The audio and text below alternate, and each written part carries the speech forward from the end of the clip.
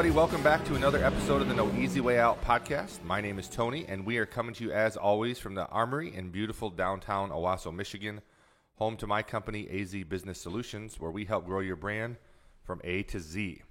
I'm excited about today's guest. Today's guest is a young lady that I've just met recently, but we here at AZ have been highly, highly impressed by her. And we're going to talk about why here in just a minute. But our guest name is Sarah Watson. Sarah, welcome to the show. Well, thank you very much for having me. Now, Sarah, in my phone, for some reason, you're Sarah J. Watson. And on Facebook, you're Sarah Jean Watson. Do you prefer Sarah or Sarah Jean or Sarah J. or just Sarah?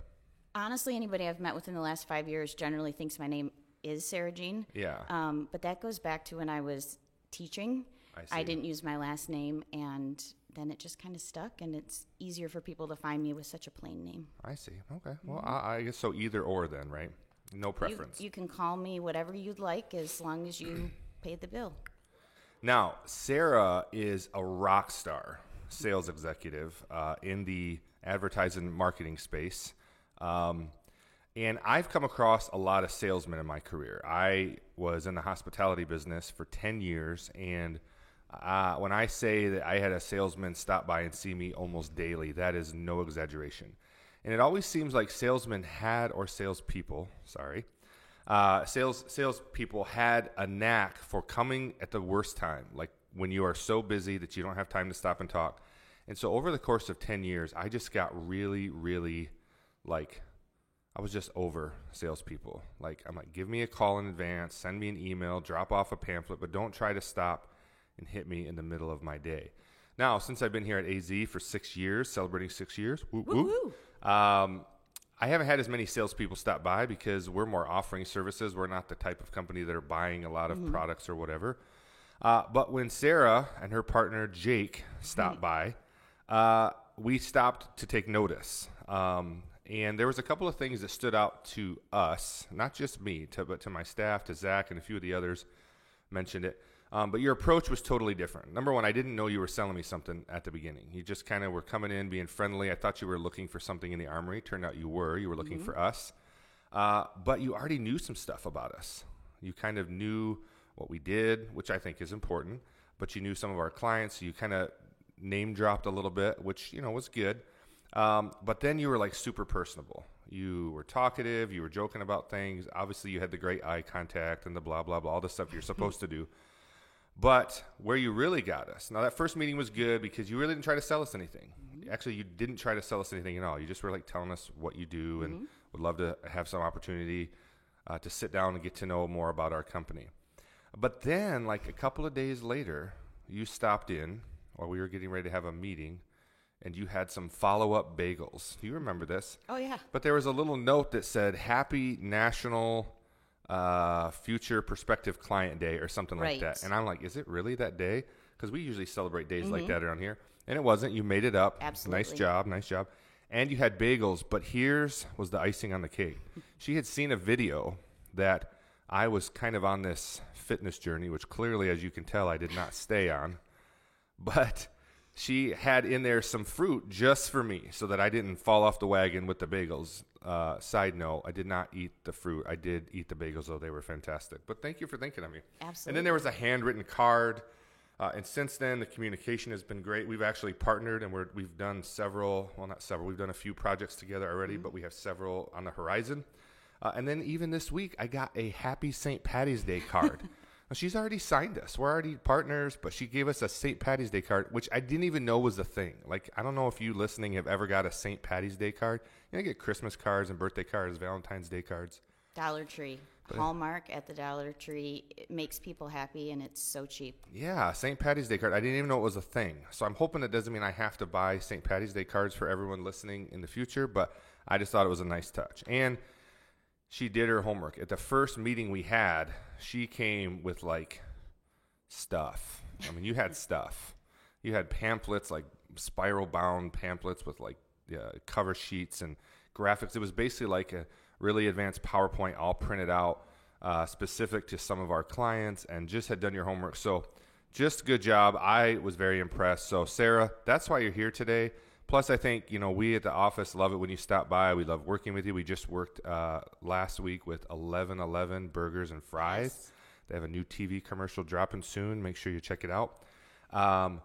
But we all just like being around you. You got a good personality. You're down to earth, a good person. So we said she's got to come on the podcast, and we're going to talk about your journey. So even after all that, though, you probably remember, probably after, well, it wasn't after all that. It was in the midst of all that. It was probably after like our second meeting.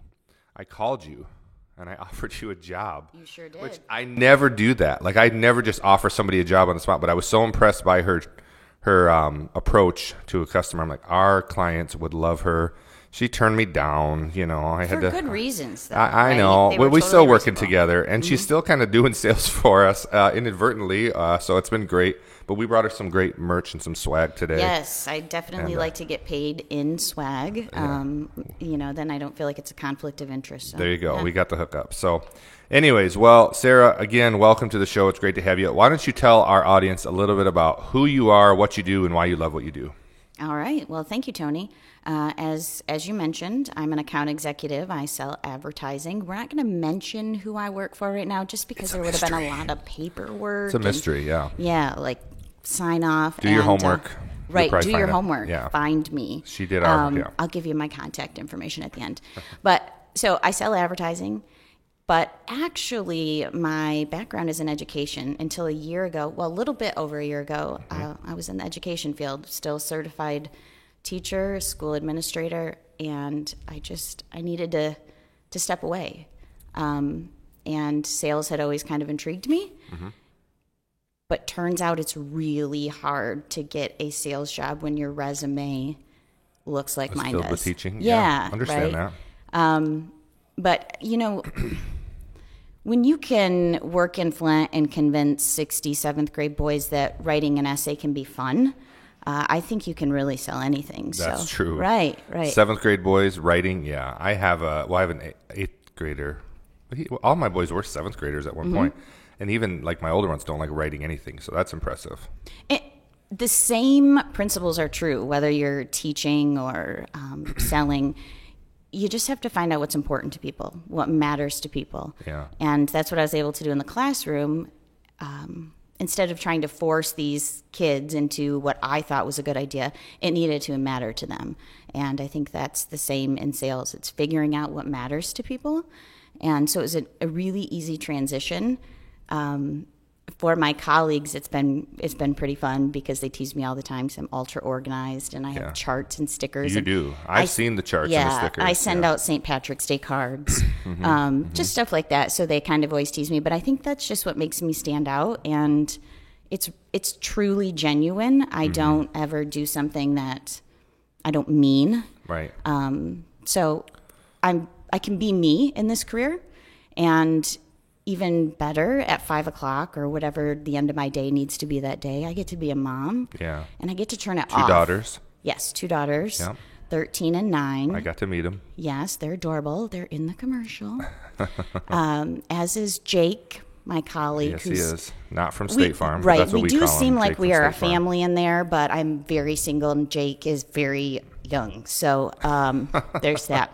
Just so that if you were wondering after the commercial, like, is that a family? Right. Mystery dispelled. So you have to watch the commercial and this podcast. We do really sell the family thing Oh, yeah. though in it. It looks like a happy family. Yeah. Yeah. Good job. We are happy. So I get to be a mom, and Yeah. that was something important to me, that I really tend to throw myself into whatever it is I'm doing. And I'm very lucky to work for a sales manager who values downtime, Yeah. family time, encourages us to take time off, does it himself, never tries to contact us outside of work hours. And I wouldn't even mind, but it's kind of forced me to really slow down. Right. And that's always been difficult for me. This is like the first time ever that I've just worked one job. Yeah. I do teach a class when I want, but yeah. So this has just been a really great transition. Well, I think it helps that it's clear that you love what you're doing. And I always talk about this all the time on the podcast. That I always say happiness is definitely underrated. You know, we're kind of taught from a young age that you want to graduate high school, then you want to get all you can all you get, then sit on your can, right? That's kind of like the American dream. And, so we buy into that. I got to get the best, career and the best job, and I got to work while I'm young and save up all my money. That way, when I'm old, I can retire and do whatever I want. Well, sometimes, that works for some people. And if that's what makes you happy, I say go for that. But it's a cookie cutter thing that doesn't work for everybody. And I am more, after spending 10 years in hospitality in a 24/7 business, chasing the next dollar and chasing the next deal. And I did enjoy it, but I missed out on so much.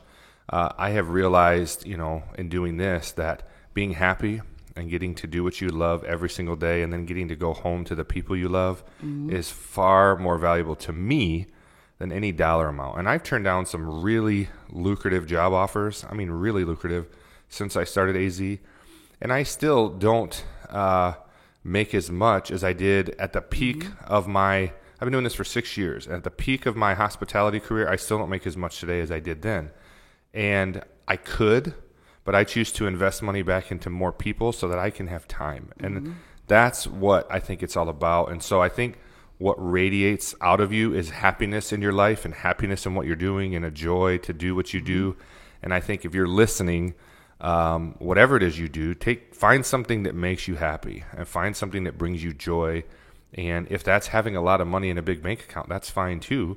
But maybe that's not it for you. And so that's okay. That's okay, despite what society tells you. Just pursue happiness, and I think you'll get there. So, well, can I just add one thing right there? Please. I didn't really start thinking about happiness and joy in this way until recently, and huge fan of Brene Brown, and she really kind of got me thinking about this. But happiness, while it's amazing, is tied to circumstances, right? And so circumstances change, and then you might not be as happy. But joy is independent of your circumstances. It's just kind of something that it is more of a radiance. Yeah. And to me, I associate joy with peace and calm. And I'm not really known to be a calm person, but inside in my heart, for me to really experience joy, I need to just feel that calm settled. And a word we use in our house all the time, well, it's a term since my kids have been babies, opportunity cost. It's an economic term that I learned when I was young, and I've always thought about everything in terms of that. So what's the opportunity cost for me to make what I was making? I made 3 times what I am making right now when I was consulting independently. And I loved it. I loved what I was doing. I certainly had never seen 6 figures before. Never thought I would. I was a teacher. Like, this just doesn't happen. Right, but I loved what I was doing, and I got to meet a lot of great people. But the opportunity cost was, that's just who I was at all times. Right. I was constantly selling myself. Like, I had to sell my consulting services. And while I enjoyed that, I didn't have that safety of being an employee. And I have never in my life been so happy to be an employee. Right. And the opportunity cost was just too great to do it the other way. And my kids are only young once, and I found that I was just always kind of on edge and irritable. And I had that a lot growing up. And when I started to recognize that in myself, I was like, it's not worth it. Right. It's not worth it. Well, I like how you put that, the opportunity cost, because, if I'm being honest, I did enjoy the hospitality business very much, but at what cost, right? And, as you get older, I think you realize what your needs are and what you're different. And I know you're a lover of Jesus, and the Bible talks about joy unspeakable, meaning it's so good that I can't even describe it, and peace that passes all understanding. It's one of my favorite verses. And so, I think that when you're you're fulfilling your purpose, your God-given purpose, that there's just this peace that comes about you that you don't even necessarily understand it. You just know it's there, and it's great, and it's amazing. But you have, I want to talk a little bit about your book here in a little bit. You're writing a book, and we're going to talk exactly about what that book is and when we can expect it to come out.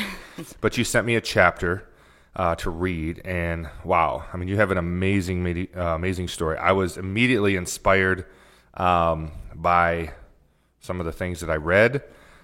Knowing you for just a short time, I would have had no idea that you had gone through some of the things you've gone through. You definitely don't wear it on your sleeve, which I think is also impressive. But your journey is definitely somewhat untraditional by a lot of standards. And so let's talk about first, before we dive into the book and before we dive into the chapter that was entitled Boxed Wine and Marlboro Lights, great title for a chapter.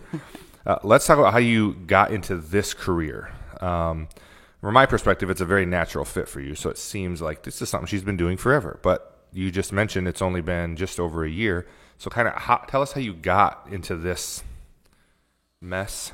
All right. Yes, it is. It's a beautiful mess. Yeah. Well, like I said, I was in education and had really worked my way from the classroom to becoming a school administrator, and then fell into consulting quite accidentally. And what grades did you teach? You said 7th grade? Mostly middle school. So I did teach worst. as young. No, middle school is my favorite. I have to say that's the worst age. I'm sorry, but that's just my opinion.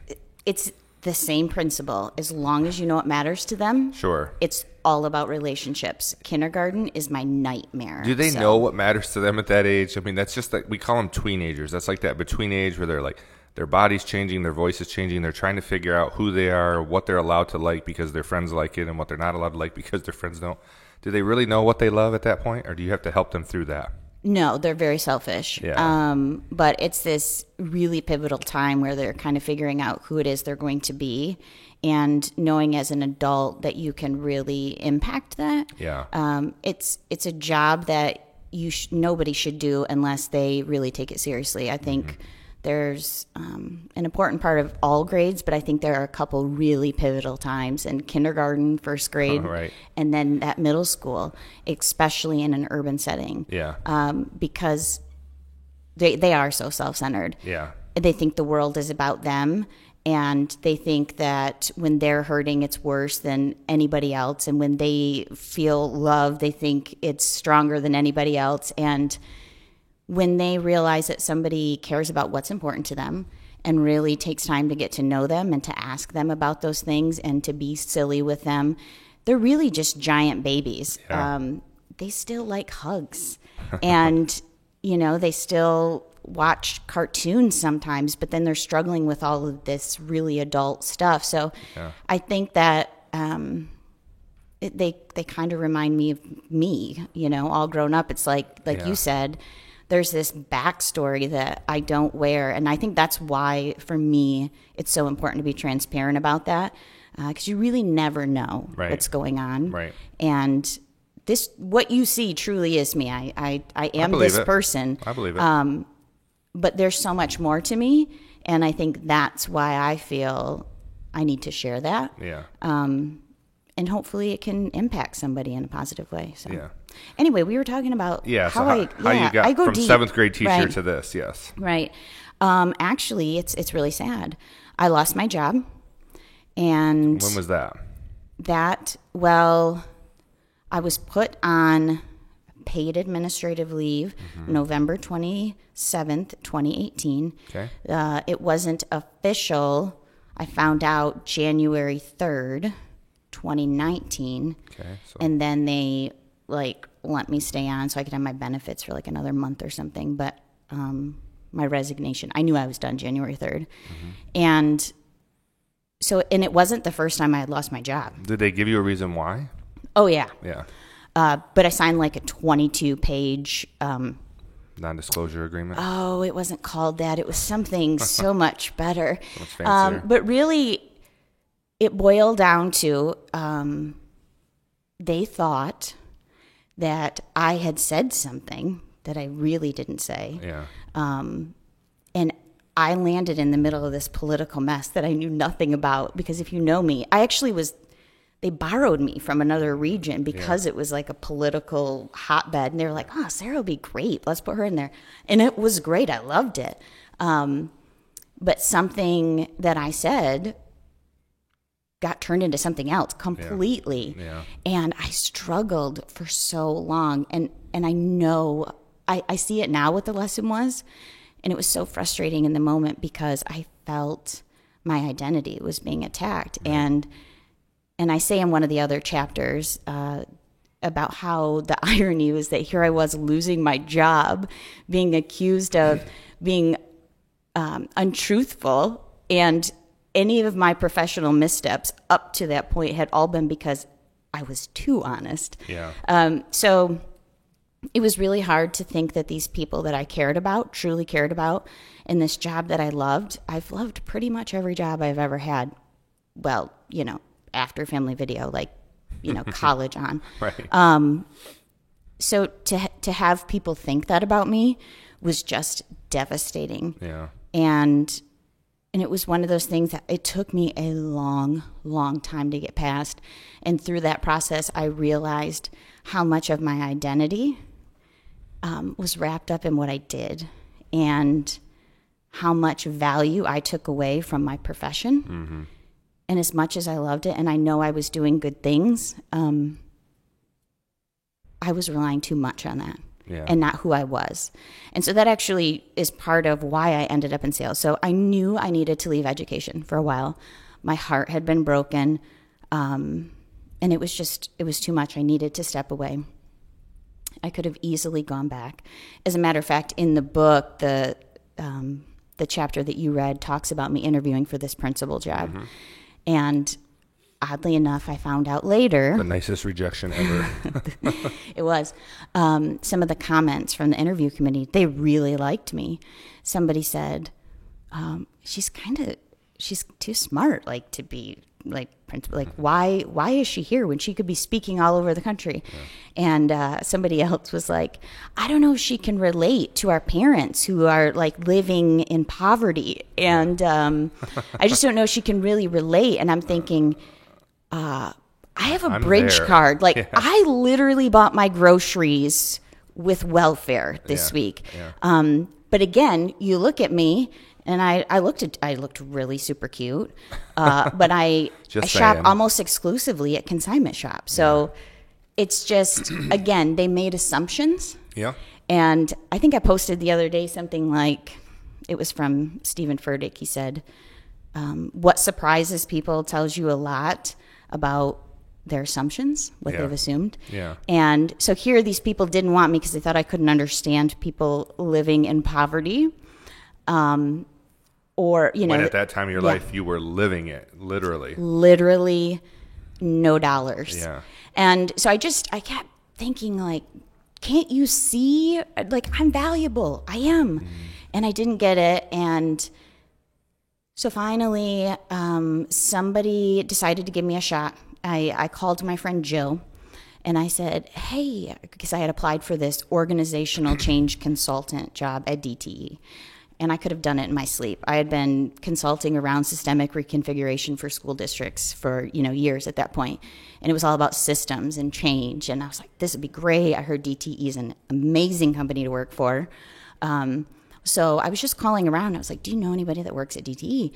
She said, no, but do you know anybody who, like, might want a sales job? And I said, me, Yeah. And so I ended up having a conversation with somebody who was leading a out-of-home office, and she gave me a shot, and that was all I needed. And then it came down to both jobs. And this was a defining moment for me. I knew that DTE wanted me for what I could do, what I had done, my experience, and I would have been really successful. But this Adams Outdoor Company, this Kelly, wanted me for who I was. Right. And I remember very clearly just hearing God say, it's taken you this long to figure out where your value is, and it's not in what you do, and this person wants to hire you for who you are. Right. And she did. And 6 weeks later, she called me crying, telling me I was losing my job. Wow. Which probably wouldn't have happened at DTE. Yeah. Still the best choice I ever could have made. Yeah. In hindsight. Probably didn't feel like at the time. No, it absolutely felt like it in the time. I knew in my heart that it was all good. So timeline-wise, when you lost this job, when was that? What was the date? The education job? The one you're referring to right now. Oh, my first sales job. She called you 6 weeks later. When was that? That was March 23rd. Of last year. 2020. Okay, so 8 days after the pandemic began, basically. Well, correct. I mean, when they said March basically, 13th was our last day working in office. So I was working from home for like a week, and then she called me, and it was a Monday. Yeah. So now here you are, new career, excited, things are off going. We find out we're in the midst of a pandemic. There's a stay-at-home order. Everybody's got to stay home for 2 weeks to slow the spread, and now we are at 1 year into the 2 weeks. And now you don't have a job again. And I'm certain, as anybody would be, that with the uncertainty of the world at that time, obviously it was a political season as well, and then now not having a job, having 2 kids, knowing what you had come from, that had to be a fearful time, maybe? It was not. It was not. Okay, well, tell us why. Well, you read the book and you said, I can't believe that all happened. 2020 was a great year for me. Yeah. When you understand what my 2019 was, Yeah. and I understood what I had survived, Yeah. and at that point, there were so many times I shouldn't have my house still, right? Yeah. There were so many times where I shouldn't have been able to do something, and every single time I was able to. And I had been listening to, on Monday mornings, it's my jam. I always listen to Elevation Church. I don't watch it on Sunday because I go to my own church on Sunday, Freedom Center, Fenton. Amazing. So on Monday morning, because I always want to pause it and go back and listen. And so I had just listened to this message, and it was when God says stop. And that's the one you sent me, right? I got about 20 minutes in, and I turned it off. I didn't get back to it. That's okay. You need to finish it, definitely. Yeah, I will. That was March. It had aired originally on March 22nd. And so I'm listening to it that morning. I get up every day, 5:30, and I have my Jesus time in my war room. And so I'd listen to it, and I was pumped. And I had taken all of these, notes and everything. And like I do, these are my journals here. Just a few. Yeah, just a few. This is actually just like the 2 years. So I was just pumped, and it was just about, no, you can't expect to have a ministry without a mess. You can't have a testimony without a test. And so I was like pumped. I was like, I'm expecting miracles. I've seen it happen, right, folks? Right. And I was getting close to the end of the one journal, and I couldn't wait to start this new one. It was really pretty, and I loved the way my pens wrote on the paper. But I was like, I got to finish these other pages up. And I was just a couple pages. And I got that phone call from my boss within an hour of finishing that up. And she's crying. And she said, I'm so sorry. And I said, I'm not. I know this isn't because of you. I know nobody saw this coming. But I expect miracles, and there is no way that God would see me through that year and finally give me this job where I felt really good and I was happy, and I felt at peace, and then take it away unless it was going to be something really good. Yeah. So I hung up the phone. I didn't cry. I didn't tell my kids that day because they were like transitioning to school at home. I told a couple friends, but I wanted, to just process it. Somebody called me right away, like, you should get an interview here. And I said, I need 2 days to just pray about it and to just be, and I'll be okay. And then I'll get back at it. And I have no doubt. And on that third day, I interviewed for this job, and within 10 days had an offer, and it ended up being the biggest blessing. And since that company has asked me to come back, and I was so grateful, but I really am happy where I'm at. Well, I want to talk about something you said there, in that when it happened, you didn't immediately react. You knew in your mind, God's brought me through a lot, and he's going to bring me through this. He must have something. So that thought process is good. But what I like that you said is you took a couple days to just wait. Mm-hmm. There's another verse in the Bible that I love that says, be still and know that I am God.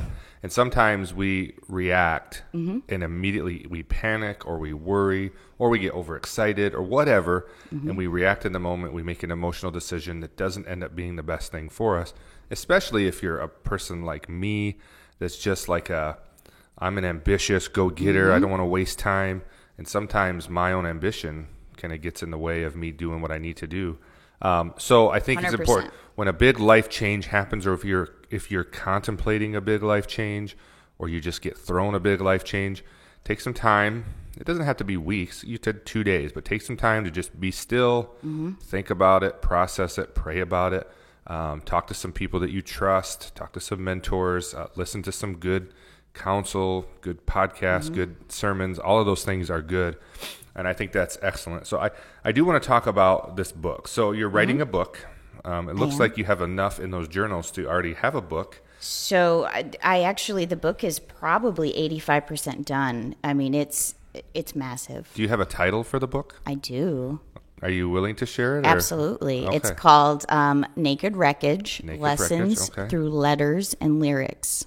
Okay, so you sent me a chapter, as we talked about earlier. A chapter, I don't know what chapter it was. It was 12 pages, and it was called Boxed Wine and Marlboro Lights. So it wasn't at all what I expect. I kind of, with the title, I kind of had some idea, but it still wasn't what my idea was.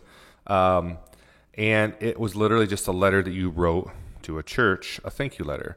And you had mentioned that the book is all a compilation of these thank you letters you've written to different people throughout. No, they're not all thank you letters. Some of them are a little harsh, but they're all letters. But they're all letters you've physically written and sent to people. Yes. And that they've had the opportunity to read or not read. So, including the guy that fired me. Oh, you wrote him a letter. 1 year after. It's called Chuck It in the Bucket. Did he respond to this letter? I'm sure he couldn't. Yeah. But honestly, it was a really nice letter. It was basically like, I forgive you. Yeah. I know, because by that point I knew some things had happened and some people had left the organization, and it kind of came out that was not true what had happened. Well, it was too late. So it was kind of just like, I've forgiven you. I'm okay. Don't beat yourself up. He probably didn't care. I don't know. He's a nice guy. He probably did care. But it was something I needed to do for sure. So when do you, home run, best guess, when do you want to release this book? 2020. Okay. So really, Missed it by a this little. is kind of funny. I talked about this on another podcast. Always do my best writing when I was drinking, and Yeah, I remember you wrote that with a little bit of wine. Yeah, But then write drunk, edit sober. Yeah. And when I'm experiencing something, big in my life, the words just fly out on the page. And I've had a really hard time going back, like even the chapters that aren't done, like I need to go back and hit it with the editing stick, or there's different tweaks.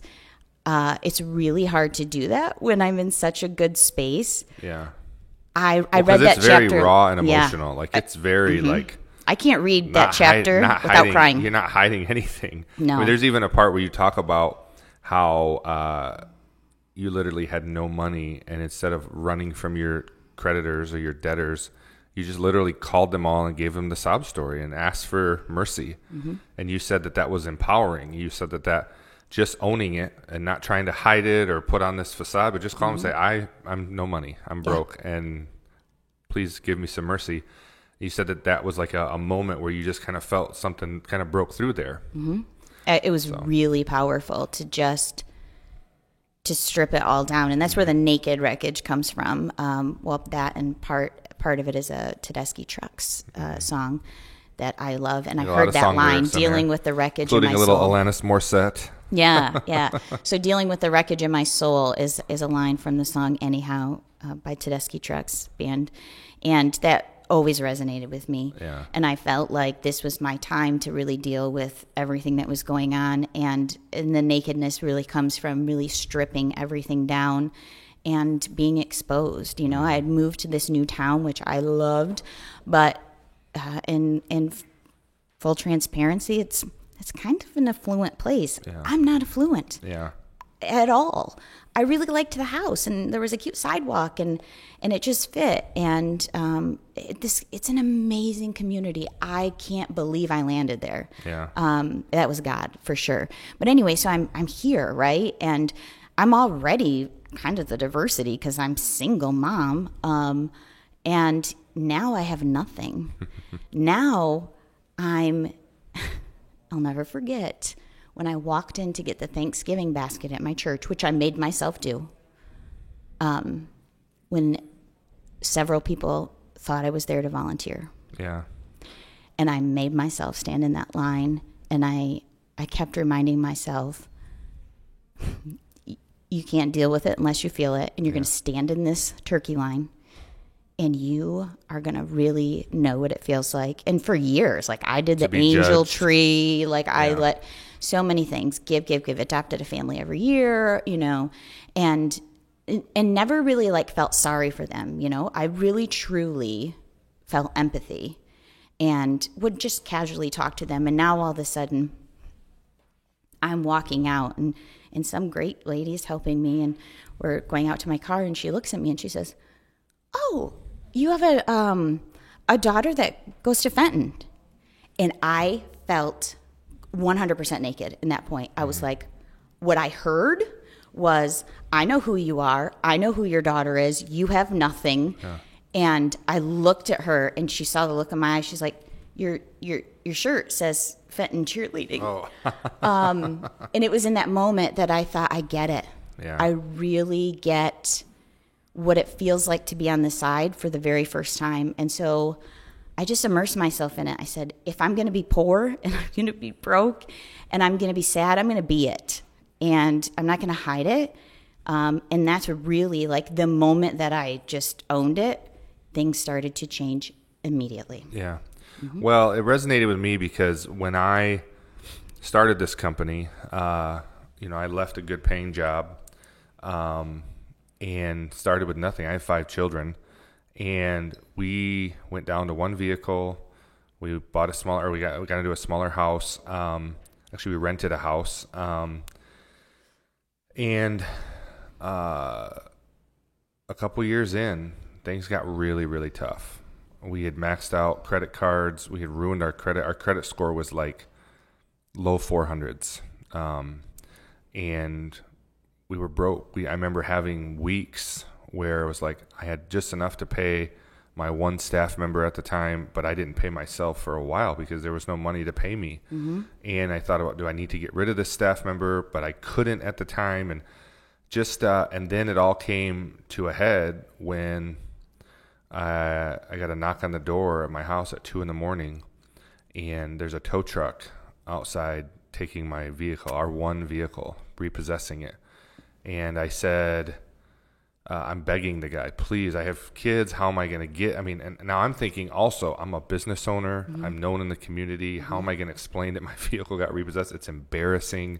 How can I spin this so that people don't know? Like, all these things are going on in my mind. And the guy was like, sorry, man, there's nothing I can do for you. Here's a card. You can call in the morning and pick it up. It's going to cost, $4,000 or whatever. And I'm like, where am I going to come up with $4,000? Mm-hmm. And so then my wife had no idea. She didn't even know because she doesn't really handle the finances. Mm-hmm. She didn't even know we were behind. We were 3 months behind in our car payment. She didn't know any of that. So she's shocked. My kids are up. They see a tow truck. And I had this facade that everything was okay. I never had, and nobody in my life, in my world, had any idea that we had financial troubles. I was handling the books for the company, which was one of the major problems because I didn't know what I was doing.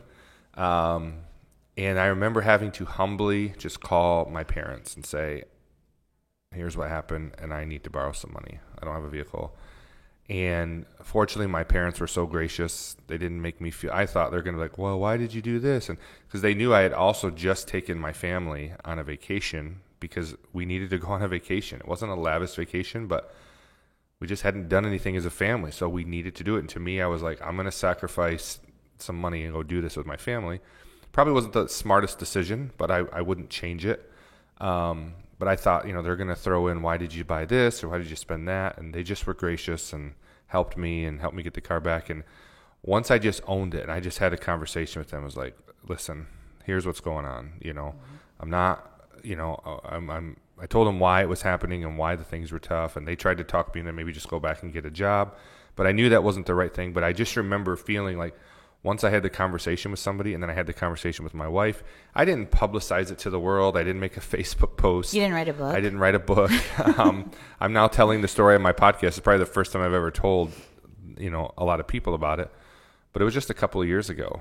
And but I remember just telling a few people that were important to me. It just felt like, okay, it's not that bad.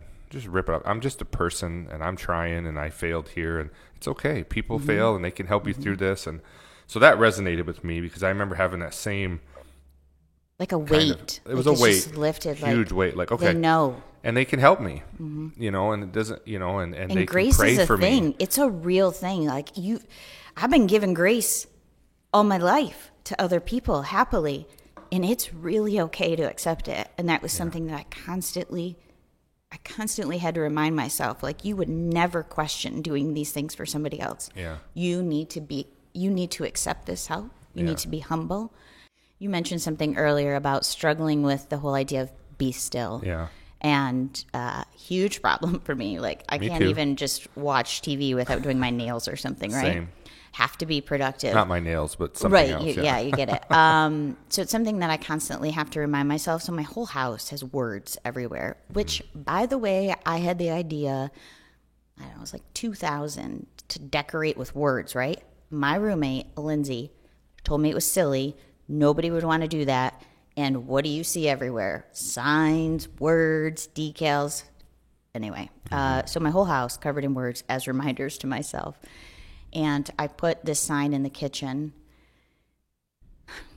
and it says, be still, trust, wait, and then I added quietly, because that, for me, even when I thought I was being still and I was trusting, and I just couldn't, it was like I trusted God, but I had to have my hands in it, and I was, I'm a fixer. I'm a fixer by nature, and I have to try really hard to not be. I have to make sure I don't do it. But the whole idea of just being still and waiting and just shutting up, and you don't have to read about it. You don't have to write about it. You don't have to research it. Like, just slow down and just live this moment.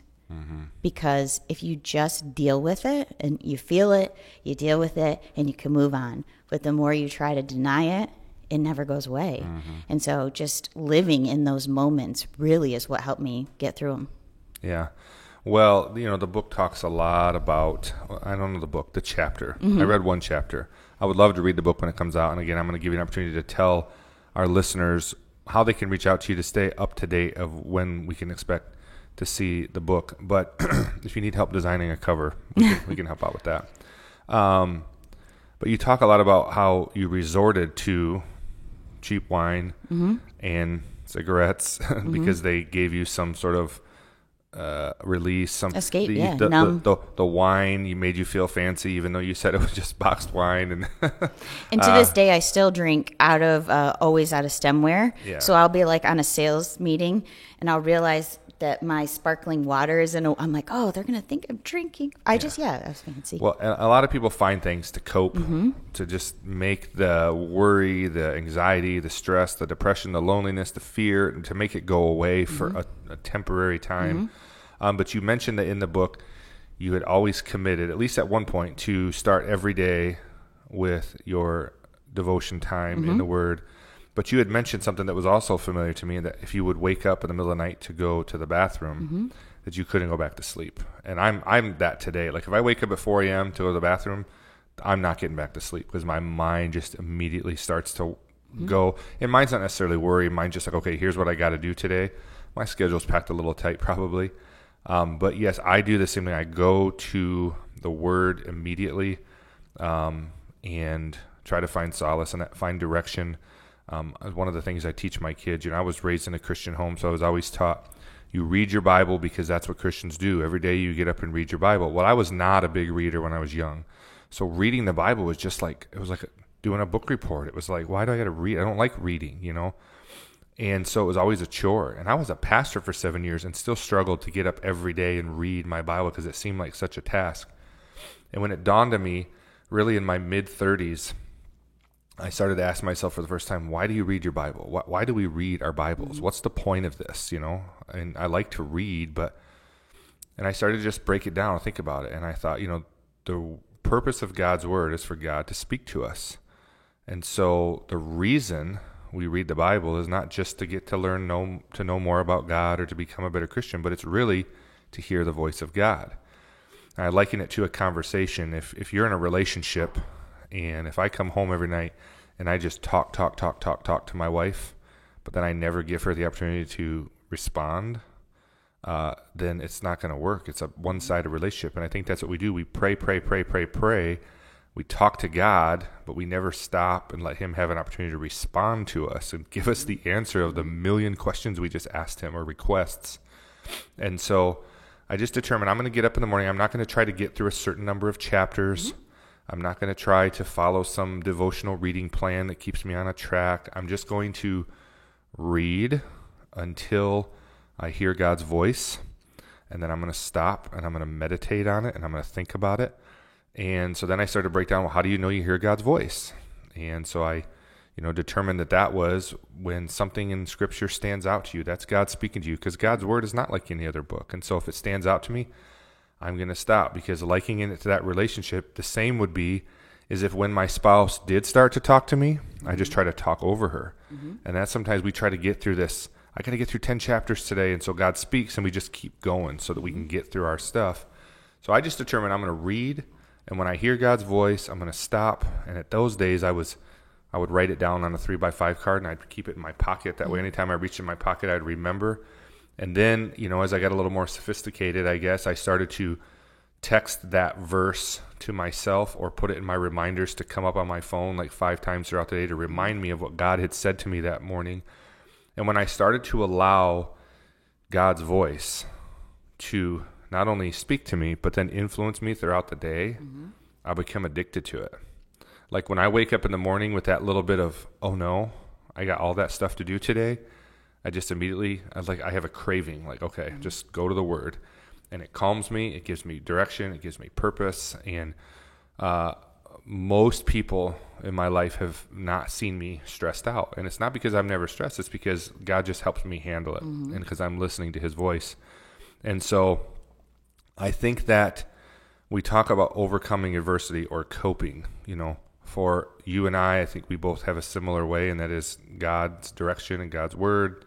But I think that it's so important that people find a way that's not harmful to themselves or harmful to their emotional state or to their cognitive state, to find a way to deal with these things. And maybe that is through reaching out to somebody, or maybe that is through prayer or reading God's word. I know for me that absolutely works. So what kind of, advice or words of encouragement would you have for somebody who is going through some strong adversity, and what they could do to overcome it? Great question. I think that we have already touched on one of the points, and it's just to own it, first of all, to just be honest with yourself about where you're at, really. For me, that time in the morning is non-negotiable. It is the one thing my children know. I set my alarm, I get up early, but even if it's like on the weekends or something, or if they were ever up, they know that they don't talk to me during that time. We've talked about that that's a priority for me. Like if they're bleeding or something, I guess they could knock. Sure. But if they're dying. But for me, some days I read pages and pages, and some days I read one verse. Yeah. But I always write the date. So I draw and I color and I paint in my Bible everywhere. And every time I read anything in it, I write the date next to it. So some verses have just like massive amounts of dates. And the reason that's significant to me is because each time I read it, I take something different away from it. Yeah. And very often, and that's why I keep all these journals too. That's why God's word is amazing. Yeah, I'll go back and I'll be like, oh my gosh, the last time I heard this was on this date, and I know what happened on that date, and I know what it meant to me, and I see it in a completely different way now, right? Yeah. So, and I don't know that that's the answer for everybody, and certainly I wasn't at this place in my life a couple of years ago. I've always been a believer, but I think I put in the chapter something about I kind of flirted with my faith and relied on it after the fact, and everything happens for a reason. And now that I've survived it and things are better, I can see that. So I don't want, listeners or viewers to think that they've got to spend this time in the Word every day. I didn't even have a Bible at the time when all this was going on, and I had no money.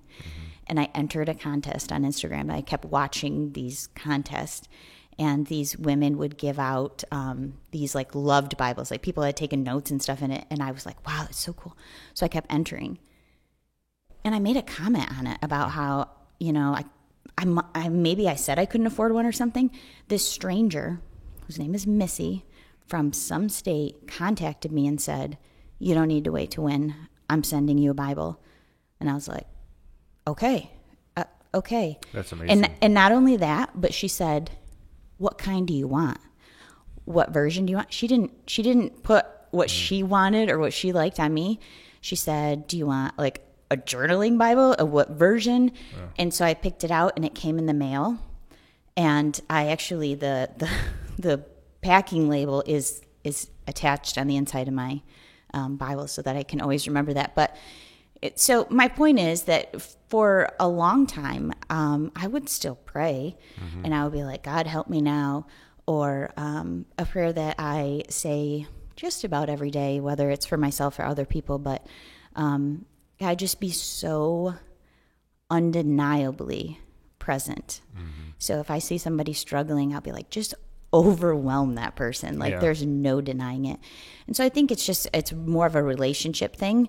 And, you know, at whatever level somebody's at, it's just a process, and you don't have to be a Bible toting to have that relationship. Sure. Absolutely. Yeah. God is present everywhere. He's always with us. And, you know, I'm excited to hear more about your journey. We know that you've since moved on from, the box wine and Marlboro Lights. And so congratulations. And yes, I mean, I know Sarah well enough to know that if you were struggling with something and you wanted to reach out to her, she would spend the time to talk to you and help you with that. And so since we only have like 3 listeners, I think it's safe to offer that to you. And I'm one of them. Yeah, so there's that. So only 2 left. So if one of you 2 need to reach out to call Sarah, she'll hook you up. So, well, I'm looking forward to your book coming out. Keep us posted, whatever we can do to help with that. If you need help finding a publisher, all of those things. If you're going to self-publish, we know how to go through that route. Can't self-publish. Well, you can. No. Me. You can't. I'm too attached to it. I see. I need to hand it over to somebody. To an editor, yeah. Okay, well, we will be more than happy to help with that if there's anything that we can do. We want to see that get out. I think it'll be a help to a lot of people. But right now, I want to kind of shift, change here a little bit, and we want to dive into a segment on our show that we do every week, and it's called Explain That Post. Oh, my God. Now, we did a deep dive on your Facebook, and I found this picture, which Jordan is going to hand you his phone and show you this picture. And I think there's 2. Is there 2 photos there, Jordan? One is what I'm assuming is your hair being cut off, and the other is a blonde version of Sarah J. Watson. Got the like messy hair, I don't care look. What was going on there? What made you go blonde? What made you go that style? What was happening? Explain that post to us, please. So, I need some more context. One, I am naturally blonde. Not that blonde, but I am a natural blonde. Like I pay for this. It actually needs done. I've been with my hairdresser now for 16 years, I believe. And I always had long blonde hair. And it was a little bit darker at that time, but I always wanted short hair, like Mariska Hargitay on, is that how you say it? I don't know. You know who I'm talking about, on Law & Order SVU. I always wanted her cute short hair. But I didn't feel like confident enough. I was like, oh, when I lose some weight. And then I was like, oh, when I turn 30. And then I just decided, and I was still teaching middle school, and I decided, you know what? I want that hair, and I'm going to do it. And I waited until I had my appointment set for the day after the last day of school, because middle schoolers are really honest. And like I would have walked in, they would have been like, why did you do that? So I knew I didn't want to hear that. And I knew I wanted to go dark. But I thought, let's just go platinum for the summer. Let's just do it. The summer platinum. Yeah, I mean, it was long, and I cut it. There's a lot of hair on the ground there. It's way shorter in that picture than even now. Oh, yeah. Definitely. Way and I never had glasses. That's like the length of my hair in that picture. Yeah. Yeah, I lost a bunch of weight, and so I always joke that for a long time, I could go back to my hometown and the town next to my hometown had a Walmart, and as long as I didn't talk aloud, nobody would recognize me. Like I could just be incognito.